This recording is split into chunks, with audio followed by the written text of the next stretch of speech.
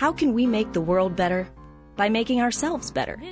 The Dr. Joe Show explores how you can make positive personal change by using his groundbreaking and highly effective I Am approach to understand who we are and why we do what we do. Your small changes can have big effects.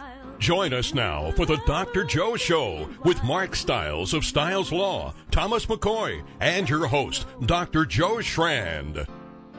Welcome to the Dr. Joe Show. That was lovely. Lovely, Tom. Thanks. Thank you, Tom. Thank you. Thank you so much. Very nice having you here. Nice to be here. How have you been?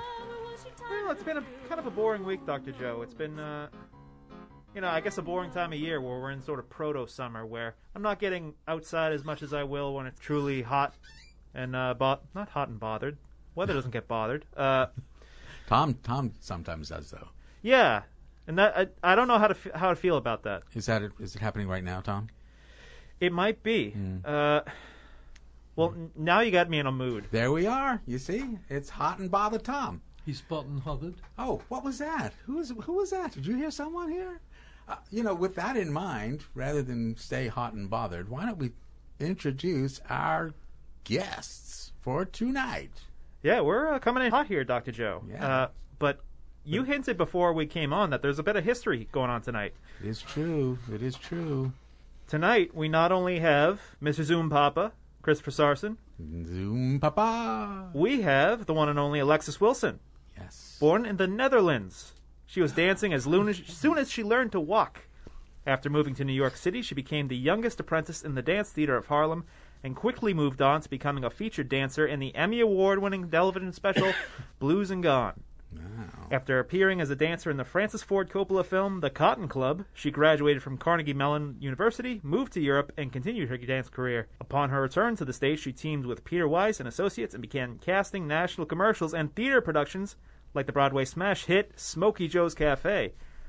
Oof. Quite a resume. Welcome. Alexis, how are you? I am great. It's wonderful to be here. It is fantastic having you here. And just so people understand some of the connection here, there was this wonderful choreographer, this man, Billy Wilson, who, Christopher, could you introduce who Christopher was, Zoom Papa? Yeah, he said Zoom Papa. Right. Do you know who that is? He hasn't the faintest idea. Wait. We have a bio. We do have a bio. I didn't know we were going to be that thorough. We're going to be that thorough. Okay. All right. Oh. John Christopher Sarson, British-American television Grief. Producer, director, writer, recipient Emmy Award, 1973 and 74, Year of Our Lord Jesus Christ. Wow. Peabody Award, Ohio State University, 1978. International Emmy Award, 1983. National Academy Television Arts and Sciences Governor's Award, 1991. Served with Royal Navy, 1956 to 1957. Thank you. Member of the Directors Guild American, National Academic Arts Television Sciences, parentheses, Governor, Heartland Chapter, Windows on the Rockies User Group, President. Pretty amazing. I think, Larry, can we have a couple of rounds of applause for these two guests? Amazing. No, It's really. unbelievable. It is, and it's 50 years. But folks, that's part of why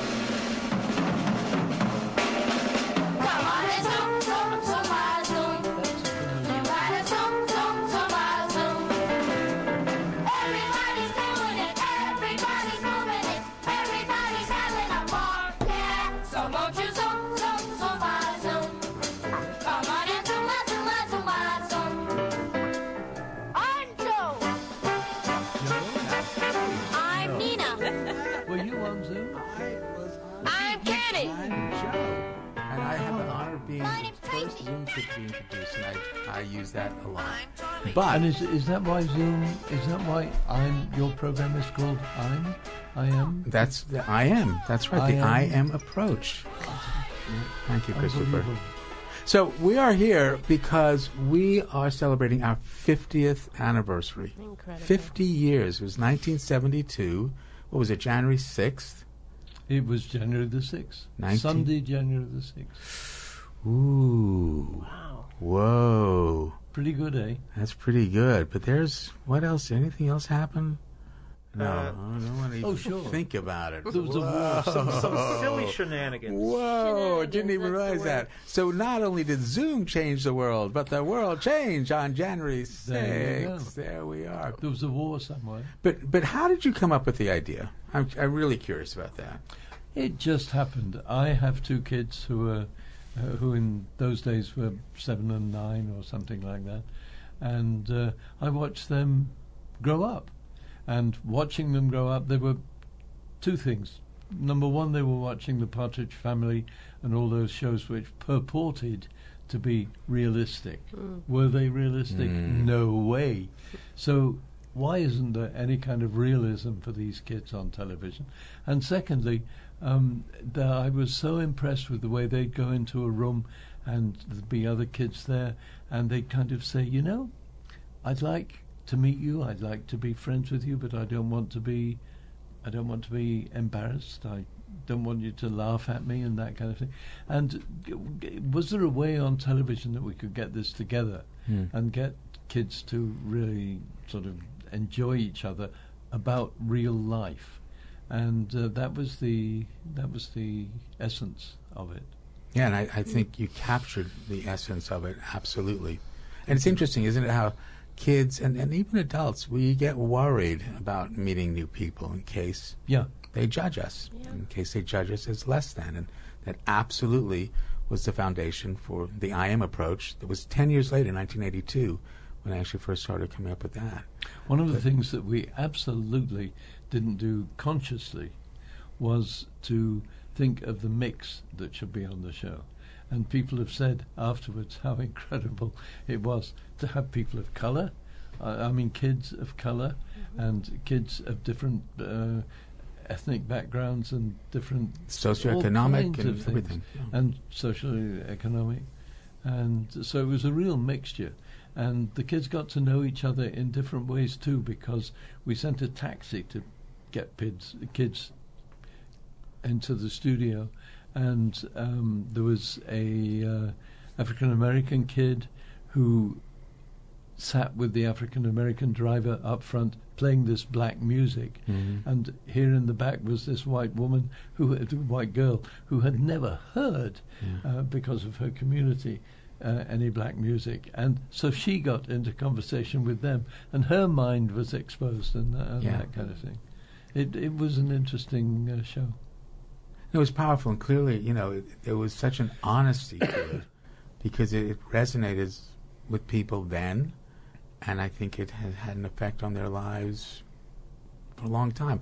I was doing a nostalgia conference, the first one I've ever done, and it was with Maura and Kenny and Donna and Leon, and we were in this place in New Jersey, and there were all these, old stars, really, and these complete strangers, these guests who were going around getting autographs, would come up to me and to the other Zoom kids and say, "You were my best friend." Yes, right. Some of them, "You were my only friend." Some of them, "You were the person who I hung out with when my parents were working at night." It's amazing. Yeah. The impact. We had no idea we were going to have that sort of an impact on people. One of the interesting things about the show was that it didn't have a theme, it didn't have a story, it wasn't kids going somewhere as the Brady Bunch and all the rest of them did. It was just the kids being themselves. And as a result, people responded to the kids being themselves.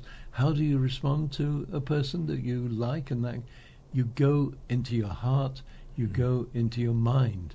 And it's that which has kept the memory of Zoom going for 50 years for some people, because in the reunion that we had in January 2022, people reminded us of that and told us how they responded. What's it like for you, Christopher, all these years later, to realize the impact you've had on millions of people? I'm enormously proud. I mean, how can you not be? But I'm enormously humble as well, because and it's interesting because it wasn't me. I had this silly idea that you put a group of kids on the show and magic happens. The kids themselves created the magic. and it's the kids who made it happen. And that's just so wonderful. And Holly here, Alexis. next to me. Excuse me, Alexis. Okay. What are you, Alexis? I'm both. She's both. We'll talk about that in the next act. But go on. In Zoom time, she was Holly. Yes. She would sit in the studio watching her father work with the kids. Well, she can tell the story better than I can. But one of the things that was magic about Billy Wilson was that he bought into the idea that the kids should be kids. So in order to do choreography, we started at spot B, 8 measures, 8 bars of the music later. You had to be in spot B. How you got from A to B was how you did it, and that's what made it personal for those kids. It's so true. Yeah, I think we got a caller. We've got a caller. Let's get a caller, and then we're going to come right back to our studio audience here. Larry, who's on the phone? Why did I think of home? Oh, we were in Florida. Yeah, you drove me to Sarasota Airport. It must be Donna on the phone. Hello? With Mike. You guys know that you're on the air, right? Live. There you go. Hi, how are you? Who's on the phone there? Are you being really silly? We are being so silly. No, we're not being silly. We are being silly. It is Donna from one of the original Sarson 21 cast of Zoom. Donna, it's out of my control. I apologize. They're being silly. I was actually the last of the Sarson 21. I was in the last bit of the Especial 21. And Donna, very happy to have been part of it. Donna, would you let me interrupt you? I don't think you have a choice. He's our executive producer and director. Donna was the first yes. of the Sarson 21 because unknowing to us when she auditioned for the third cast, she was someone who had written a play. That's right. Which we performed, at least Joe performed, together with John and other people on the very first show that we broadcast. That's right. So you were not one of the last, you were one of the first. Absolutely, one of the first. It's very true. Riddles by Donna Moore. And Donna has the distinction of being the only Zoomer who had both her artistic, creative, written work on the show as well as being a performer.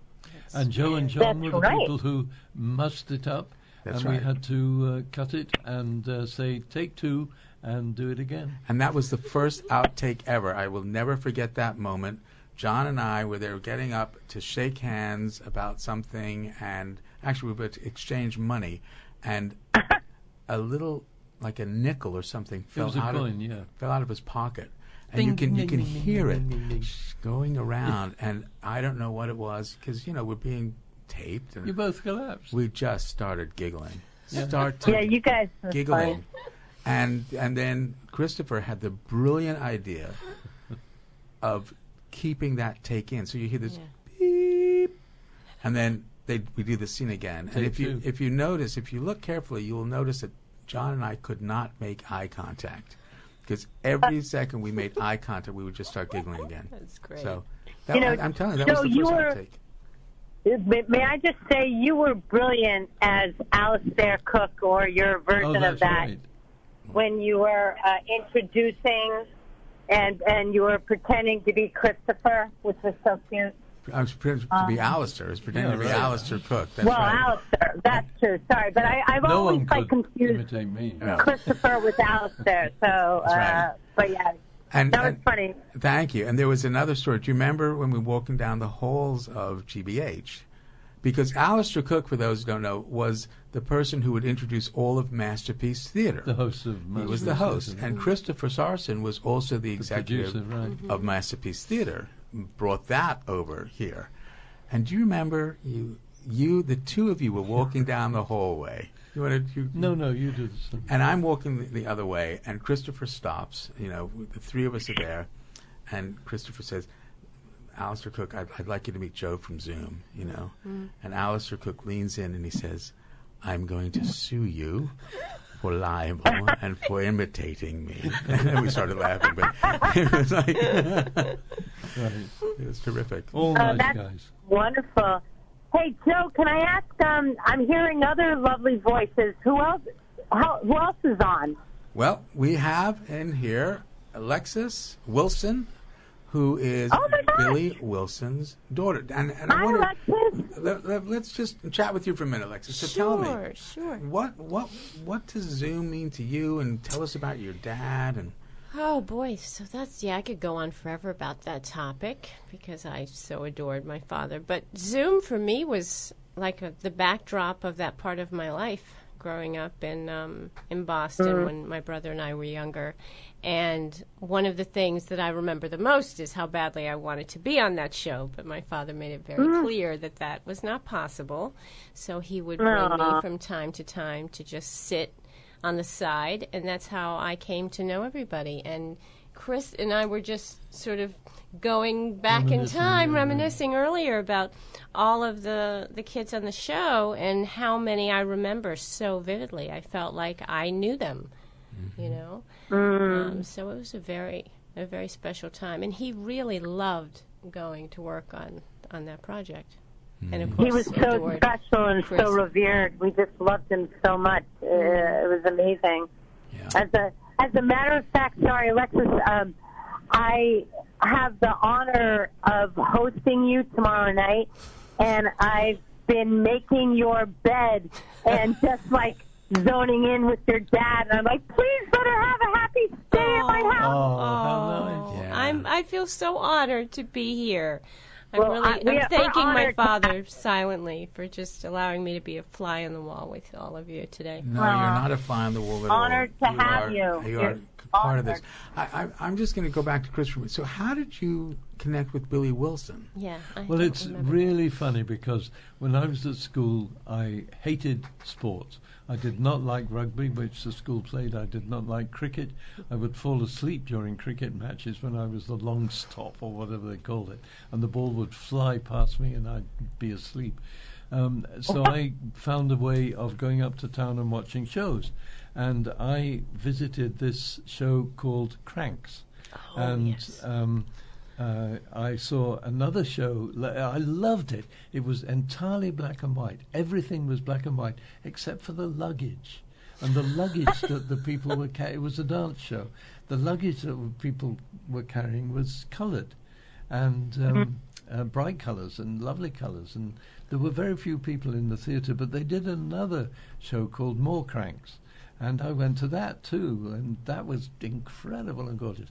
When I was looking for a choreographer, because I knew we were going to do dances, somebody mentioned Billy Wilson, who was at the Elmer Lewis School of something. African-American artist. Yeah, in Roxbury. Kids. And so I asked to interview, and he didn't want to come to the studio, so we met in the park. And he looked at me very suspiciously. What's this white guy want from me? And he was more polite than that. But we started talking, and I told him what the show was and blah, blah, blah, and all that kind of thing. And he said, well, what do you know about me? I said, well, believe it or not, I saw you 15, 20 years ago in a show called Cranks. And he said, what? He said, you were one of 50 people who saw both shows. And the show closed. It was a wonderful show, and he was brilliant in it and that kind of thing. But I think that's what actually sort of drew us together. But then his technique with the kids was just so brilliant. As I said earlier, we'd have a piece of music that was 8 bars long, and we'd start in one position, and he would choreograph that. We'd go to the end of the 8 bars, and he'd choreograph that. He said to the kids, get from there to there the way you want to. And that way we got the personality of the kids, and the difference between Maura getting there, Tommy getting there, Joe getting there, and that kind of thing showed their personality, and it was just brilliant. He was Alexis, can I just chime in and just say that your father, I felt so seen by him. So what? I'm sorry? So seen. Seen. And I felt like he was one of those grown-ups who, like, when he looked at me, he looked into my soul and he saw me. And that was something that meant a lot to me that I, as a grown-up, wanted to do for others. Mm-hmm. Yeah. That's interesting because I'm working on a project of my own with high school kids, and the theme around this original script or play or whatever it's going to be is around being seen.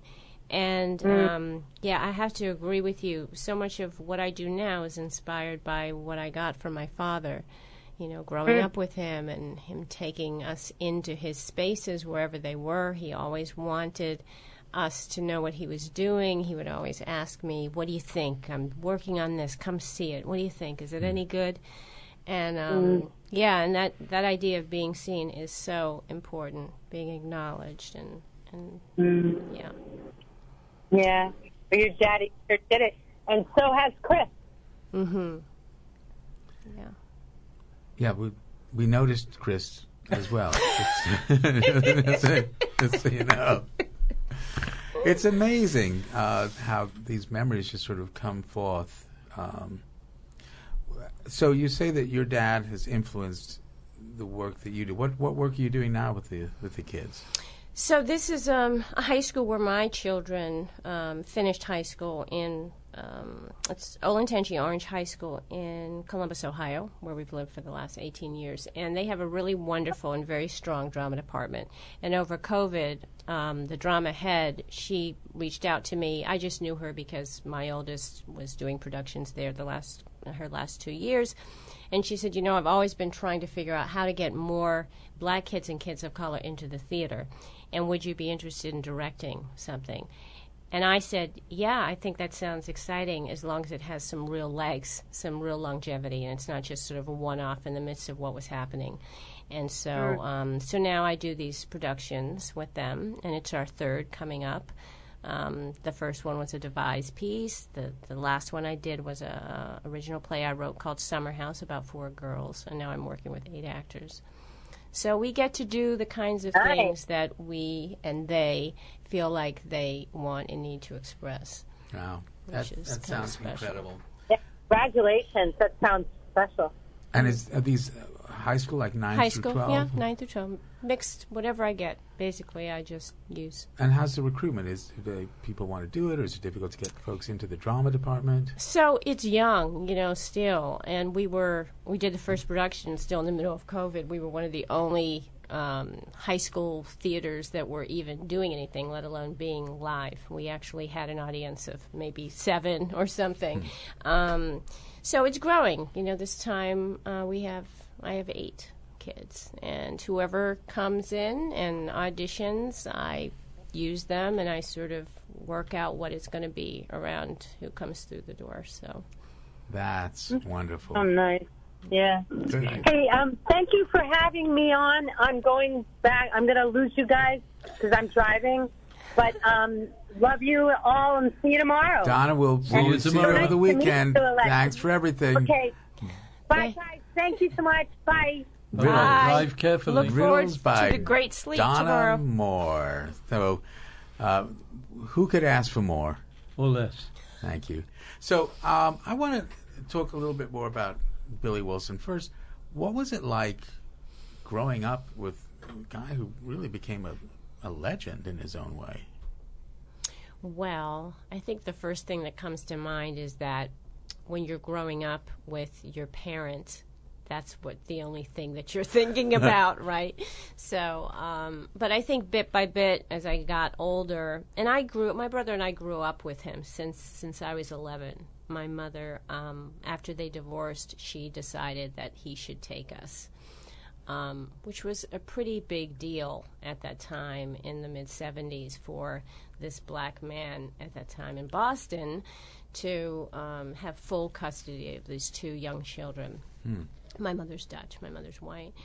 So growing up with him, he slowly also felt it was important for us to be aware of some of the things that were surrounding us, some of the people that we were so privileged to be able to also get to know through him.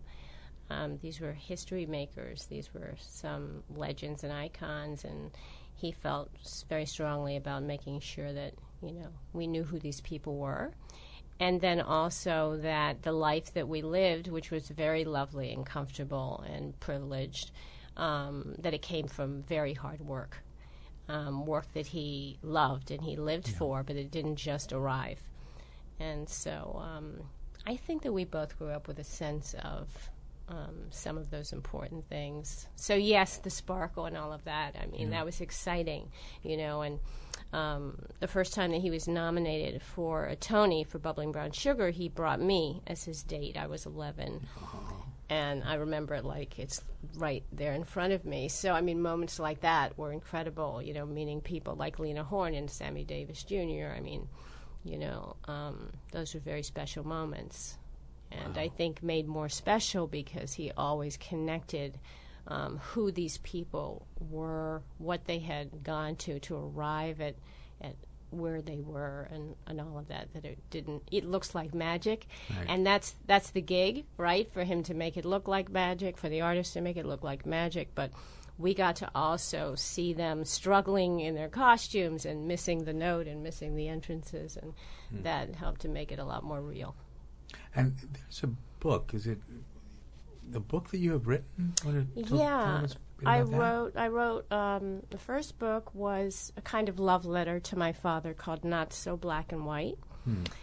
And it's really about growing up with him and the, I think, sort of special growing up that I had. Growing up in the ballet world and Broadway, and he was one of the few black Broadway choreographers and directors. He choreographed 8 shows for Broadway. 3 were Tony nominated, and then he also had his ballet life, which was here and also internationally. So I wanted to write a book that really just paid homage to the father that I so adored.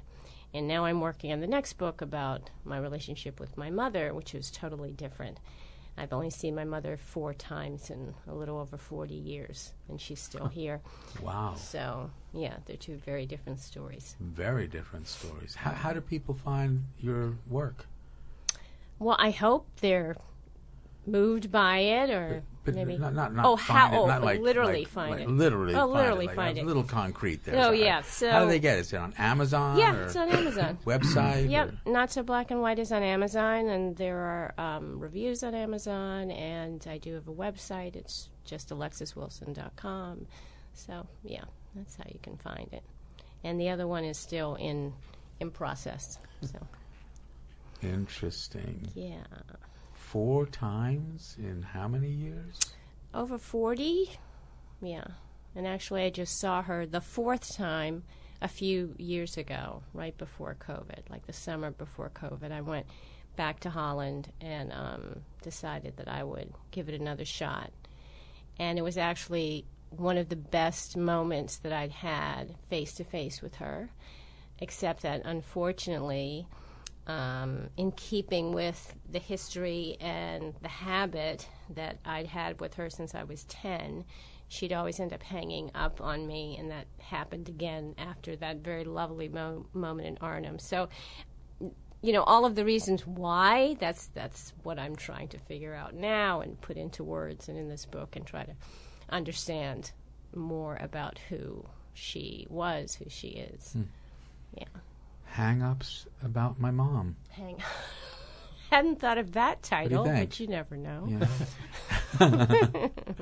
Yeah. Yeah. Right now I'm calling it Life Happens to Everyone, but that could change. It could change tomorrow.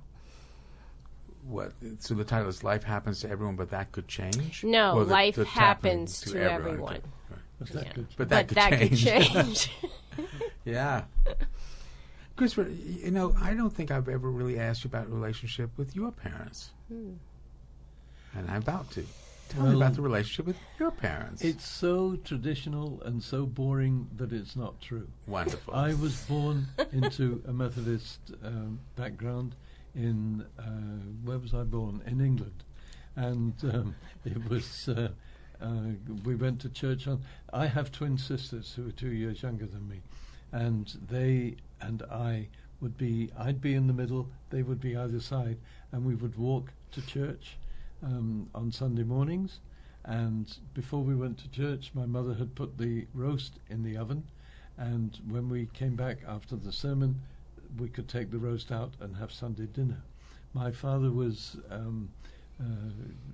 principal, or whatever they called it, of the children's sort of Methodist church, and his favourite story was how Anthony had come up to him and said, "We've got to find Tommy." And so he picked Anthony up and walked up and down, and is Tommy here? Where's Tommy in the audience? And then the kid had said finally, "If we don't find him soon, I'll have to do it in my pants." So that was my Methodist upbringing. Wow. And, it was all very traditional. And then I went into the Navy. And when I went into the Navy for a couple of years for national service, I saw 2 men naked on a bed together on the ship. So that was a mind blow. Then I went to Cambridge and had a wonderful time in Cambridge with a lot of interesting people, and I was I was the music director of a group called Footlights, which gave Peter Cook and all kinds of people their first start. Wow. Including Johnny Oliver, of all people. I was really surprised when I saw John Oliver on stage, and he said he was a Footlight person. But anyway, that was there. And so it was a very traditional family, and then I left it and went into the theatre. My father was determined I should be an accountant, because he was, and I said, "Tough luck, Dad." I mean, it's a big switch. I mean, I was just wondering how your parents, managed that you were not following that footstep of accounting. It was quite traumatic, and they got even more interested when I went to Manchester to start at Granada Television, and found this woman that I eventually married, called Evelyn Kay, who came from one of the most orthodox Jewish families in London, and her parents refused to come to the wedding. They sat shiva. They actually oh my goodness, mourned for the fact that she was marrying out. And my father was so wonderful. Her mother insisted that she go back home the night before the wedding, so that she could have her hair done by the local hairdresser on the day that she was getting married. And I drove her there, and she went with a wedding dress over her arm. And I said, "I'll just wait half an hour to make sure it's okay." And 20 minutes later, she came out in tears and all that kind of thing. And I called my dad, and I said, she's... well, he said, "I wondered if that had happened." So I booked a room for her at the Dorchester Hotel, where we were getting married the next day, and everything's taken care of.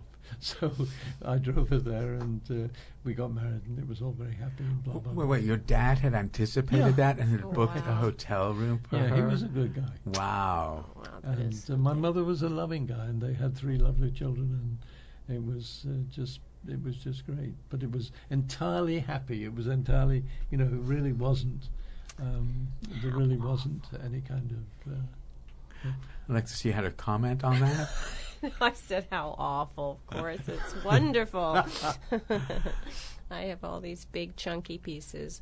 Yeah. Yeah. Go ahead. We're listening. From biracial parents or interracial marriage to, I grew up with my father, but I grew up with my father and his partner of 18 years, Chip Garnett, who was also another beautiful black man who was a gorgeous baritone singer and a performer, in ballet and Broadway. And then in 94, I lost both Chip and my father 6 months apart to AIDS.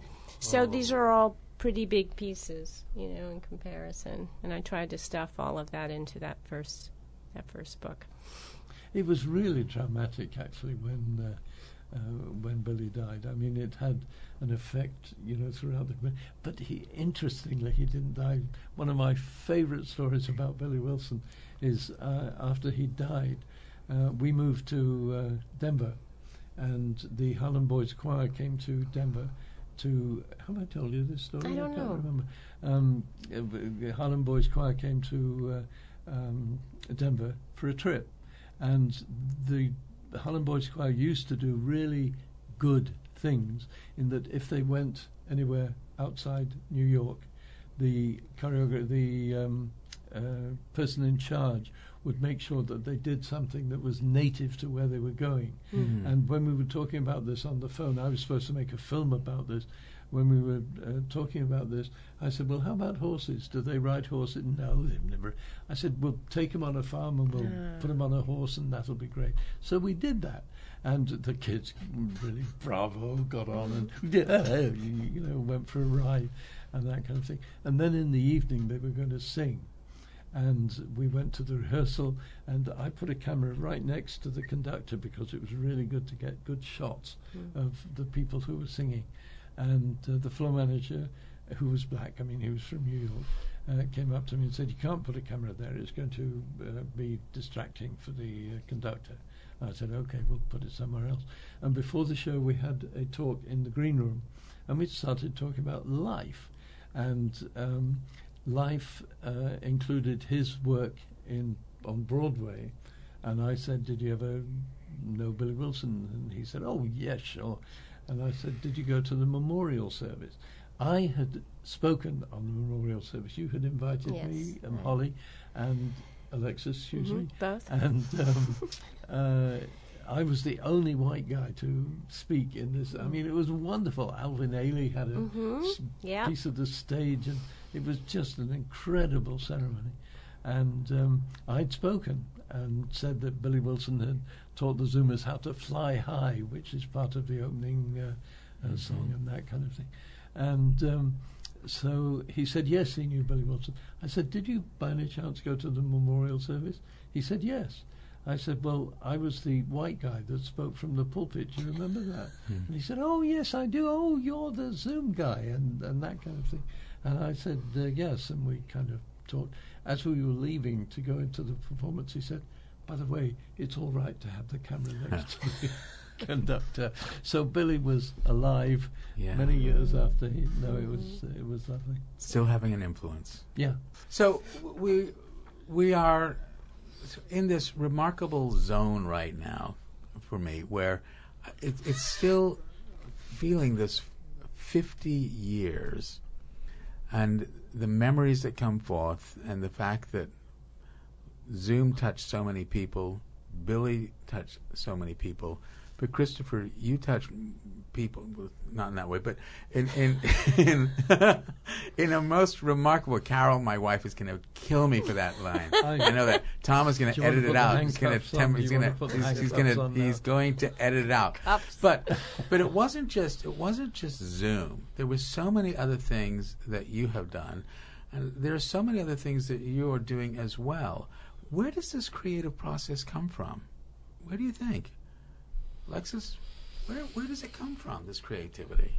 I don't know. I don't know the answer to that. I know that for me, unlike a lot of people that I have met and worked with who are artists, often they haven't come from the background of having parents who were artists. So I'm a little different. I had it surrounded. I actually tried to escape at some points to do something different, but there was no way, because this is just where I live. There's no other. We were talking about left and right brain, and this creative, part is the only thing that I sort of know. So it's just something. It's like air that you need to breathe. For me, I just can't imagine doing anything but creating in whatever way that sort of shows itself. That's why I do a lot of different things.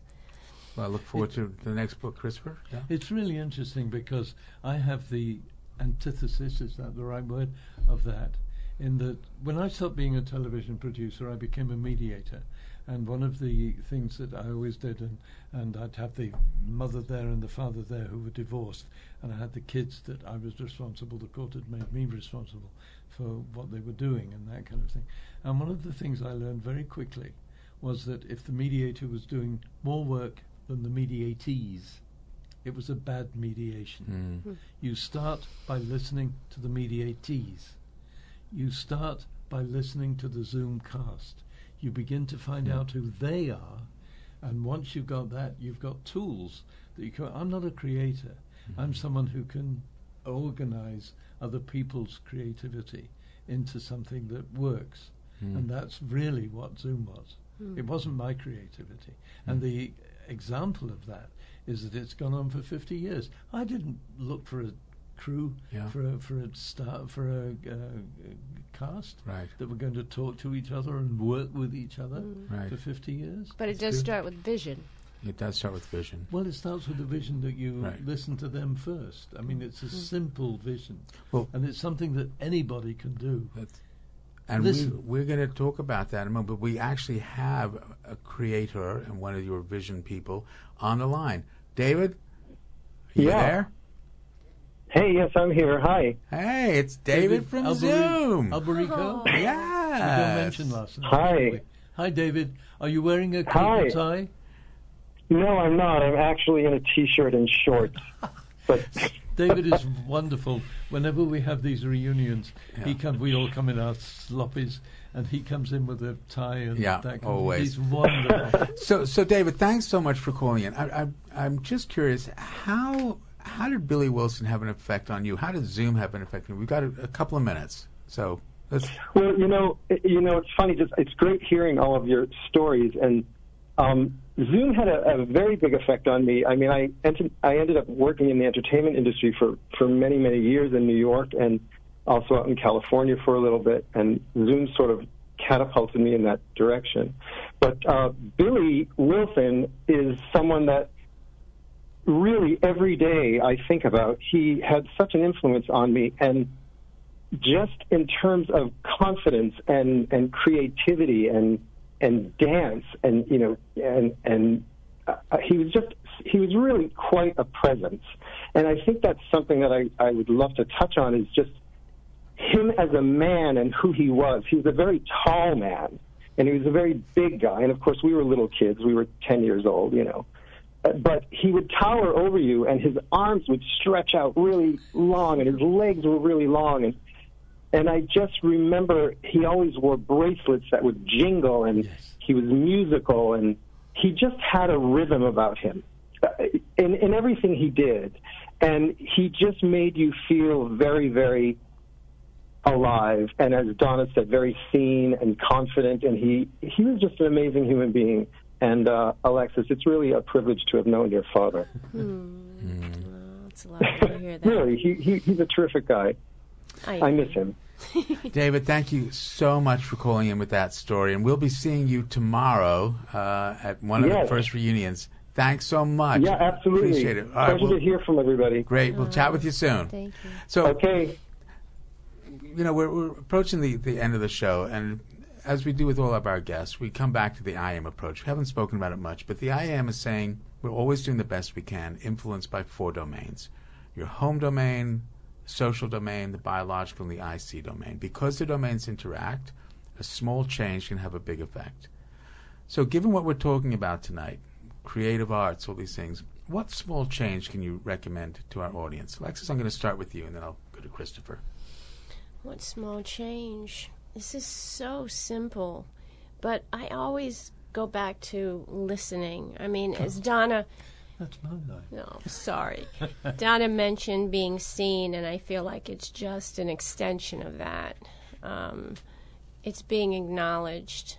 I often think about, I don't know how much time you have, but I'm just going back to just growing up in New York, and I'm that person that everybody used to come to talk like a bartender. And I just always wanted to see people. I just always wanted to just look into their eyes. And sometimes I feel that can be enough in a moment, and it can make all the difference in the world. It makes me emotional when I talk about it. But it's true. You listen, and listening, hearing, because there's listening, and there's hearing. Good point. Yeah, Christopher, what do you think? What's small change? That's exactly my take on life too. And as I say, it started with Zoom. You listen to the kids and find out who they are, and that makes it creative. That in what you can create. You listen to the people when you're mediating, so that they make the decisions. You help them make the decisions. But if you listen to them, that's the big thing. Empathy is a good word too. Empathy is putting you And I'm just going to change. It's not if you listen; it's when you listen. Okay. When you listen to them, it's remarkable because we all want the same thing. That's what the I am is saying. We just want to feel valued by somebody else. Yeah. We just all want that. Well, you want to be heard. Yes. You want to be heard. You have wonderful examples in your book, but if you listen to somebody and what he's saying and that kind of thing. I love the guy who's dancing on the table and people are trying to get him down. Get down, you're not supposed to be doing that. And Joe walks in and says, hey, hey, Fred, want a cup of coffee? And Fred kind of looks, and anyway, then you go off and, it's listening to what they're up to. Yeah. Absolutely. Good stuff. That's Unleashing the Power of Respect, the I Am Approach. Just sort of throw a plug in. Thank you, Christopher. Christopher actually wrote one of the endorsements. So let me just ask the second thing. The second truth of the I Am. We've got a minute each for both of you. Uh-oh. You control no one. You influence everyone. You get to choose the kind of influence you want to be. Christopher Sarson, I will start with you. What kind of influence do you want to be? I'd like to make television programs. I'd like to make television programs that 50 years after I've made them, people, I don't know. Now, I'm 87 years old. I'm very happy to bask in the glory of what I've done and to be very humbled by it. It's extraordinary. I'm not sure I've got all that much creativity left in me. But you've huge influence. Alexis Wilson. Same question. What kind of influence do you want to be? You've got 1 minute. I think I want to just continue on with all of the good stuff that my father, since we've been talking about him, and that's why I'm here, to pass that along. All of those great lessons and the way that he was able to touch people exponentially and continue that on. And then I also hope for kindness. I think we're in such great need. Yeah, it's so true. And I want to thank both of you for being here tonight. It was short notice. Greg Voisin out there in California, thank you so much for giving up your spot. You will be back here, I promise, on the show. Everyone, Larry, Tom, let's find some kindness. Let's listen and hear. See you all next week, folks. Thanks for being here and listening.